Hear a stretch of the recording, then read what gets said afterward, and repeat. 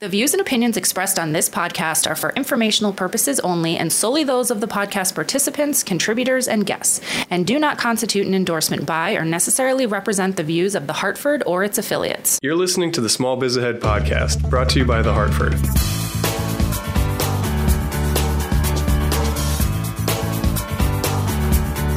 Hey everybody, this is Gene Marks, and I'm here with my co-host John Adakonis, and welcome to the Hartford Small Biz Ahead podcast. We've got a great guest that's joining us, John, today. His name is also John. It's John Davis. John is the president and CEO of Paul Davis Automation. First of all, I'm going to start with my question, and it's an easy one. Tell us a little bit about what you do. Sure. So, classical entrepreneur, so I'm involved in several different businesses and different things. But the mainline business, which is Paul Davis Automation, we are a high-tech manufacturer's representative firm based out of Cleveland, Ohio. So what that means is that we work with a variety of small to mid-size and even some large manufacturers to help take their technical products and apply it to applications here in Ohio and beyond to, in broad strokes, help people automate their factories or automate the processes. But on top of that, we're involved in some other technology development of our own technology. So attempting to make that and sell that in this very interesting economy we're in right now. Awesome. I didn't realize you were in Cleveland. That's actually one of my favorite cities. You know, you're my new favorite guy. I like it. It's a great city. I am a fan of the what was it? The hashtag. This is Cleveland Clothing Company. One of my favorite stores. I did some event work with House of Blues out there. Yeah, it's a great city and a miraculous kind of story of how with the right partnership between private and public sector, you can really bring back a business community, but an awesome place. It is a great story indeed. And Cleveland Clothing Company is another great company. I'm friends with the owner of it, and they've just done tremendously. So great company and a great story there too. John, I got to ask, who is Paul Davis? I'm going to make the assumption that this is some type of a relative of yours. It is, yes. So he is my dad. So you can insert your jokes about second generation business here, but or second generation business owner here. But I did buy the business from them about 12 years ago now. So I've been involved. So they started the company back in 1989 in a similar type of role, but it certainly has changed over time. I bet your dad is quite happy he's not in the business now. He is, yes. That I would believe. So you were talking about some sort of technology developments, and one of the reasons that we wanted to talk to you about is about e-commerce and bringing your business online. Now, you guys do technical sales, and what caught my attention is that that's not the kind of business that going online. It's not like Amazon merchants do what you do. So what's your thinking about going online, and are you still heading in that direction? There's a long answer and a short answer. So the short answer is yes, and then the long answer I'll try to keep short for time's sake. Generally, what we sell it's a highly consultative sale, and what that means is we're working with engineers on a specific design for a machine, let's say. So there's a lot of back and forth and information sharing. It's not transactional at all. It's hey, we have this need, and then we have a basket of products that we can apply to it to fit that need. When it comes to taking that online, it's difficult in two ways. You can look at it from an online perspective of the sales perspective, so switching from in-person meetings to virtual meetings. And then there's the other side of it, which is the e-commerce side of how do we sell these products in an e-commerce platform, or is that how even people want to buy them through some type of e-commerce platform? The virtual meeting side of it is complex. We're still finding the need, and we wear all the appropriate PPE and take the appropriate precautions. But sometimes you just need to go out and see something that's physical if you're trying to apply something physical to it. So we try to do as much as we can virtually, and I'm sure you're in the same boat with your business. But everybody has gotten a crash course in how to do virtual meetings, and I think we're better now than we were 60 days ago. But oh my gosh, there's still a long way to go there. So that side, we're certainly getting there. As far as e-commerce, the products that we sell, they can be very inexpensive, but more often than not, they're very expensive. And there's some complicated sales channel aspects of that. And we're trying to sort through that. But the long and the short of it is people are working from their homes now increasingly, and I think that's going to stay. And if they need to purchase products, they probably want to do it through some type of e-commerce platform for convenience sake. So we're still navigating through that as well. like, how were most people finding you before, or as you think about pivoting, like, what do you think that kind of next step for you guys is to establish yourself online? Because it feels like this is the type of product or service that someone would probably be very specific in their journey in investigating. That is the thing that's top of mind right now is how do we stay in front of people, and how do we let them know that we have this basket of products to sell them? So traditionally, that would have been done by, if you think of an in-person meeting, we have clients that we meet with on a regular basis, and they tell us their new projects in person, and we would sit around a conference table and figure out what we're going to do. Now, as we all experience when we buy stuff on Amazon, the first instinct of somebody nowadays is not to pick up the phone and call somebody. The first instinct is to go to Google or whatever your search engine of choice is and type in what you need. And generally the first search result or the first three that pop up are what you look at. Trying to kind of get in the middle of that and intercept that and get it to our company is tough. I mean, we're a small business, but we partner with a lot of very large businesses. And I would say 50% of our large businesses have significant SEO and online presence, and that does help filter sales leads, if you will, down to us. But as far as our small company, paid search and SEO are very expensive things, so we're still trying to navigate through that and figure out how to best apply that. Yeah, John, I got the same experience, with that as well in my business. Like we resell some CRM products, customer relationship management, and all the paid search, don't you find it's dominated by the companies that you represent? So, if people are doing searching online, they're finding those companies first, and you are like way down. And then if you're going to jump into the world of paying on your own, I mean, it's an absolute fortune to try, to do stuff with like Google AdWords. Not only the cost for the advertising, but also it's almost as if you have to pay somebody to just constantly be monitoring it and testing it and working on it. So, how have you been dealing with that? I mean, I'm almost ready to give up on search engine optimization and just try and get leads from other ways. You know what I mean? Yeah, I mean, that's pretty much what I hate to say it's the strategy we've adopted, but from our company standpoint, the paid search route is a challenging one. I just don't see the ROI on it. What we have been doing is we've been really pushing the marketing teams of the companies that we partner with and saying, all right, this is specifically what we need, and these are the type of conversations we need to be having with people. And thankfully, they've all been receptive. I mean, most of the companies that we work with are just tremendous partners, and they're trying to navigate all of this abrupt shifts in how we do business, just as we are. So they're eager to listen to feedback, and I think the processes that we've put in place with some of them have been good so far. And I should say too, they have also gone away from search engine paid search, and they've been putting a lot more money into targeted social media, for lack of a better term, but specifically LinkedIn. That's been a good payback for us. Well, that brings up a really good point. So John A., I mean, what are your thoughts on LinkedIn marketing? I was talking to some SEO consultant recently, and he was saying to me, hey, you're right about paid search and even just organic search. It's dominated by others, but there's opportunities to get leads and expand your business on LinkedIn. And what do you think about that, John A.? Yeah, so I think two things. So one, I feel like LinkedIn can be an investment, right? So the benefit is you have a really well-qualified base. So you don't often have information. So with LinkedIn, you can pretty much get in front of the people that you're trying to get in front of in a B2B environment in a way that's really difficult to do without significant kind of like data overlays or investments in broader channels, right? I think where there's an opportunity that a lot of people don't take advantage of on LinkedIn, and even when we're thinking about SEO strategy, is content marketing, right? So one of the best ways to kind of show up and rank on those keywords is to be talking about it. So whether that's a blog on your website or picking a couple folks from your company and kind of almost setting yourself up as an influencer in your space, like that to me feels like an untapped market for most B2B marketers. But like anything, right, you have to keep doing it.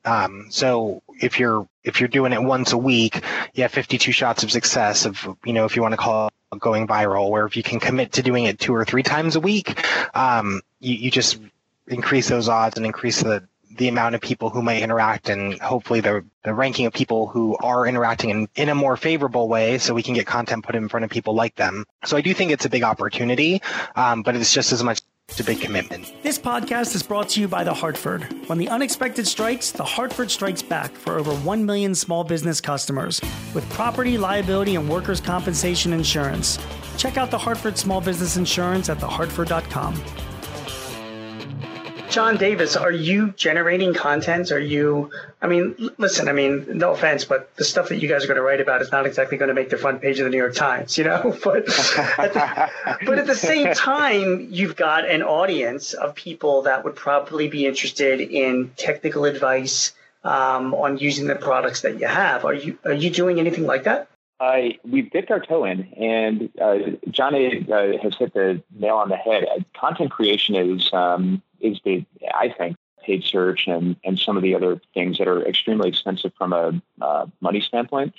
Content creation, you can be a star at content creation, and the cash outlay for it can be pretty low. Now, the other side of that is the time outlay, and for a small business owner, that is sometimes more of an issue than necessarily the cash outlay. But yeah, one of my most popular LinkedIn posts, I did it probably about a month ago now, was a video that I put together where I spent maybe overall time, 10% was maybe spent on the product I was talking about.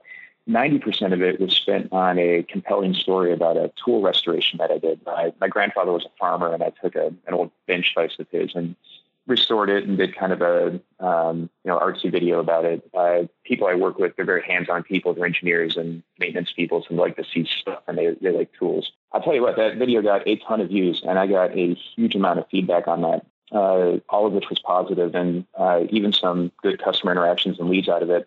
And the surprising thing was it had very little to do with what I was actually selling. So now the downside is I've only done one. They take a tremendous amount of time, and I have a brand new respect for people who did this full time on YouTube, let's say. But we're definitely looking forward to doing more of those in the future. John A., do you have any advice for John Davis about doing videos, just some sort of best practices and things if you were in his shoes and you wanted to step that up? Yeah, so I think, video creation is one of those things that's it's kind of like the black box, right? Everyone feels like there's a secret formula to it, and I don't know if that's true. I think it's more on, and I think, John, you mentioned this, it's what story are you trying to tell, and is that resonating? So, if you're really trying to kind of sit down and share a personal story, it probably doesn't have to be a highly produced thing, right? It could probably be done on your phone, and you want some decent level of lighting. So maybe if it's something you want to commit to, you stop at like a Best Buy or a local lighting store and you get something like a ring light or a soft light, so you can make sure that people can actually experience you in a way where they're not distracted. But I think super simple things, don't worry about a complex edit. Like quick cuts can really be an effective way to kind of keep continuity. I think, if it's something where you're narrating, you don't want to be scripted, but take the time to think through your talking points so you're really having a conversation. And I would say kind of try and not think of the camera, but think of the person behind it rather. So if you're really speaking to someone, that comes across. And I think there's really interesting examples of that online. And it's funny you kind of bring up YouTube, because I think, there you can see the range of people who you can spend, they spend a ton, right? And you can just tell there's a crew and there's stunts and there's all these flashy edits and there's intros and outros and music beds, and you can't follow along because you're so distracted with the showmanship that there's really no message to take away.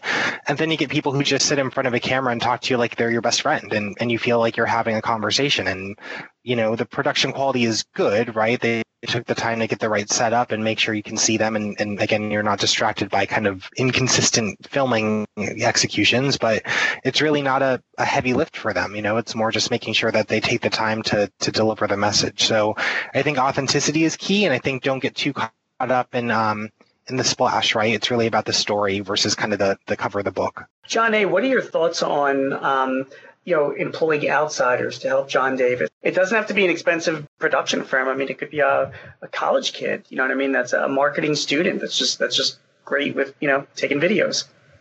Yeah, I think especially when you're talking about creative kind of projects, there tends to be a really good talent pool of to your point, of either a college kid or someone starting out, who's trying to kind of build a portfolio, who's probably super capable, especially when you're thinking about digital delivery, right? Because these people grew up in that. It's what they do every day. Like every person, I'd say under the age of 25 grew up as a content creator, just kind of in a world of social media. So they innately get it.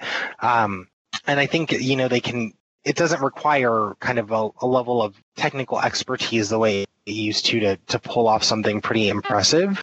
But I think it's also something you can do yourself, right? If you invest in a little bit of equipment, so the right light, a tripod, kind of dedicate a space. If it's something where you're going to kind of be more narrating and on camera, I think if it's something to your point where it's more technical and you have objects, you want someone with a creative eye who can kind of help you bring that together. And depending on the scope, that might require a more significant investment. But if it's really just you sharing your thoughts on an industry or a topic or a story, I think, a self-driven or a one-person show could definitely kind of get that across pretty efficiently.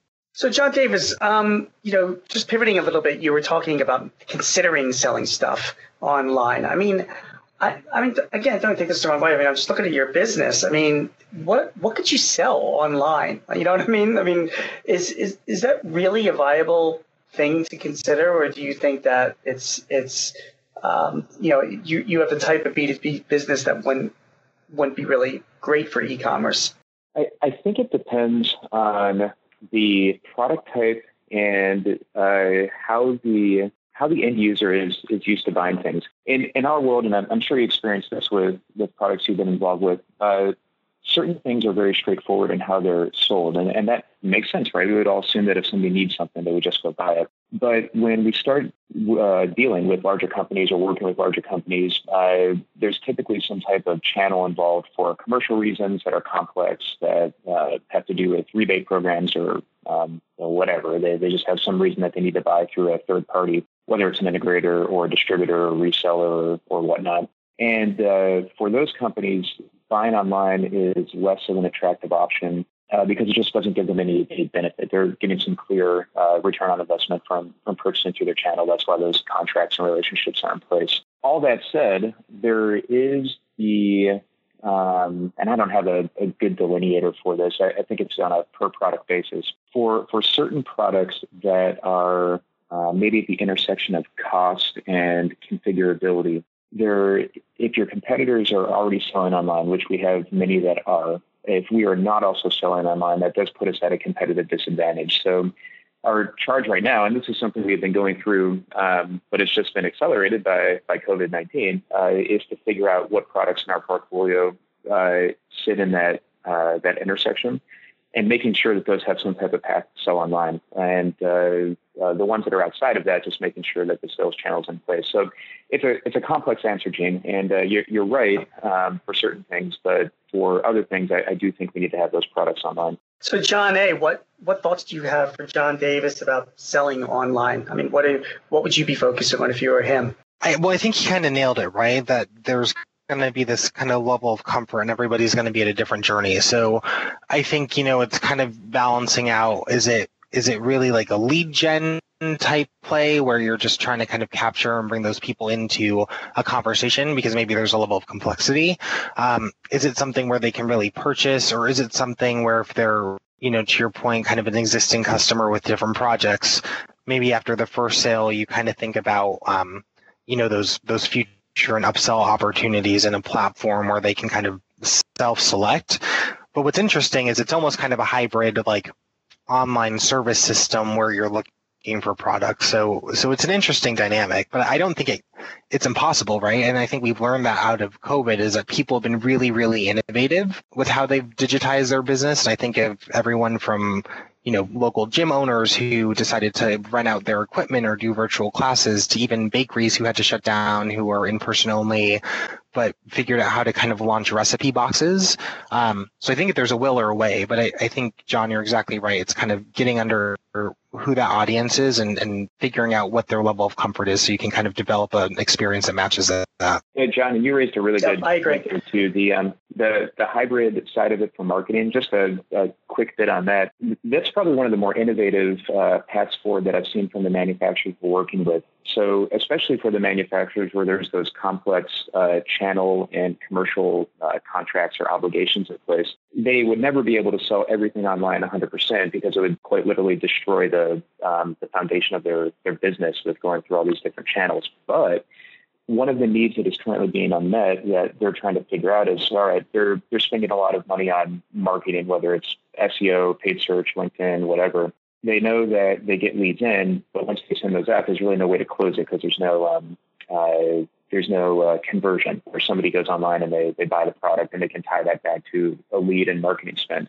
What they have been doing from a hybrid standpoint is doing like a sample program online. So the call to action is for the customer to buy a sample, so that will close the lead, and then they can still take that customer and run them through the traditional sales channel. And we're just starting to do that with some of the products that we sell, and that is very exciting. I think there might be something to that to try to satisfy both worlds, both sides of the equation. What's really interesting too is I think, you're in an industry where I'm assuming every single solution is hyper customized. It could even be something outside of like a sample or a trial where it's like, hey, let us do a scan or an analysis of your needs and take the time to really kind of get to know what you're working on, where it's almost like a consultative meeting. But if there's things you've identified in your time and your expertise, kind of over the years in the business that say like these things, and we know so much about them, are going to allow us to design a product or offer or solution for you. I think you definitely have an ability there to kind of stand out as a true partner, which is probably important in your line, especially if it's really kind of a long tail and renewal type sales process. Great conversation. John Davis, is the CEO of Paul Davis Automation, President and CEO of Paul Davis Automation in Cleveland. And John, I hope some of these thoughts help you as you're figuring out how to expand your business online. I think you've got a lot of challenges there, but a lot of opportunities. And I like your hybrid approach to that. And I like the fact that getting people in to maybe make a small purchase, if anything, just to sort of grab them, convert the lead, and then maybe build it into something bigger. I like, you focusing more on doing some videos for your company, making more content for your company, maybe focusing on LinkedIn a little bit more. And then, of course, leveraging some virtual tools, like you had mentioned at the very beginning of our conversation, for meetings and having conferences and at least getting some information across. All of these things, obviously, John, there's no silver bullet for just selling online. It's a combination of different weapons that you can use to try and close that deal. So, John, I want to thank you very much for coming on. I think your information was really helpful. Thank you so much. I really enjoyed it. Yeah, thanks for joining us, and have fun in my favorite city. On behalf of John Adakonis, this is Gene Marks, and for more tips and advice on running a small business, please visit us at Small Biz Ahead. Thanks, everyone, for listening. Thanks again to John and John for participating, and we'll catch you all next time.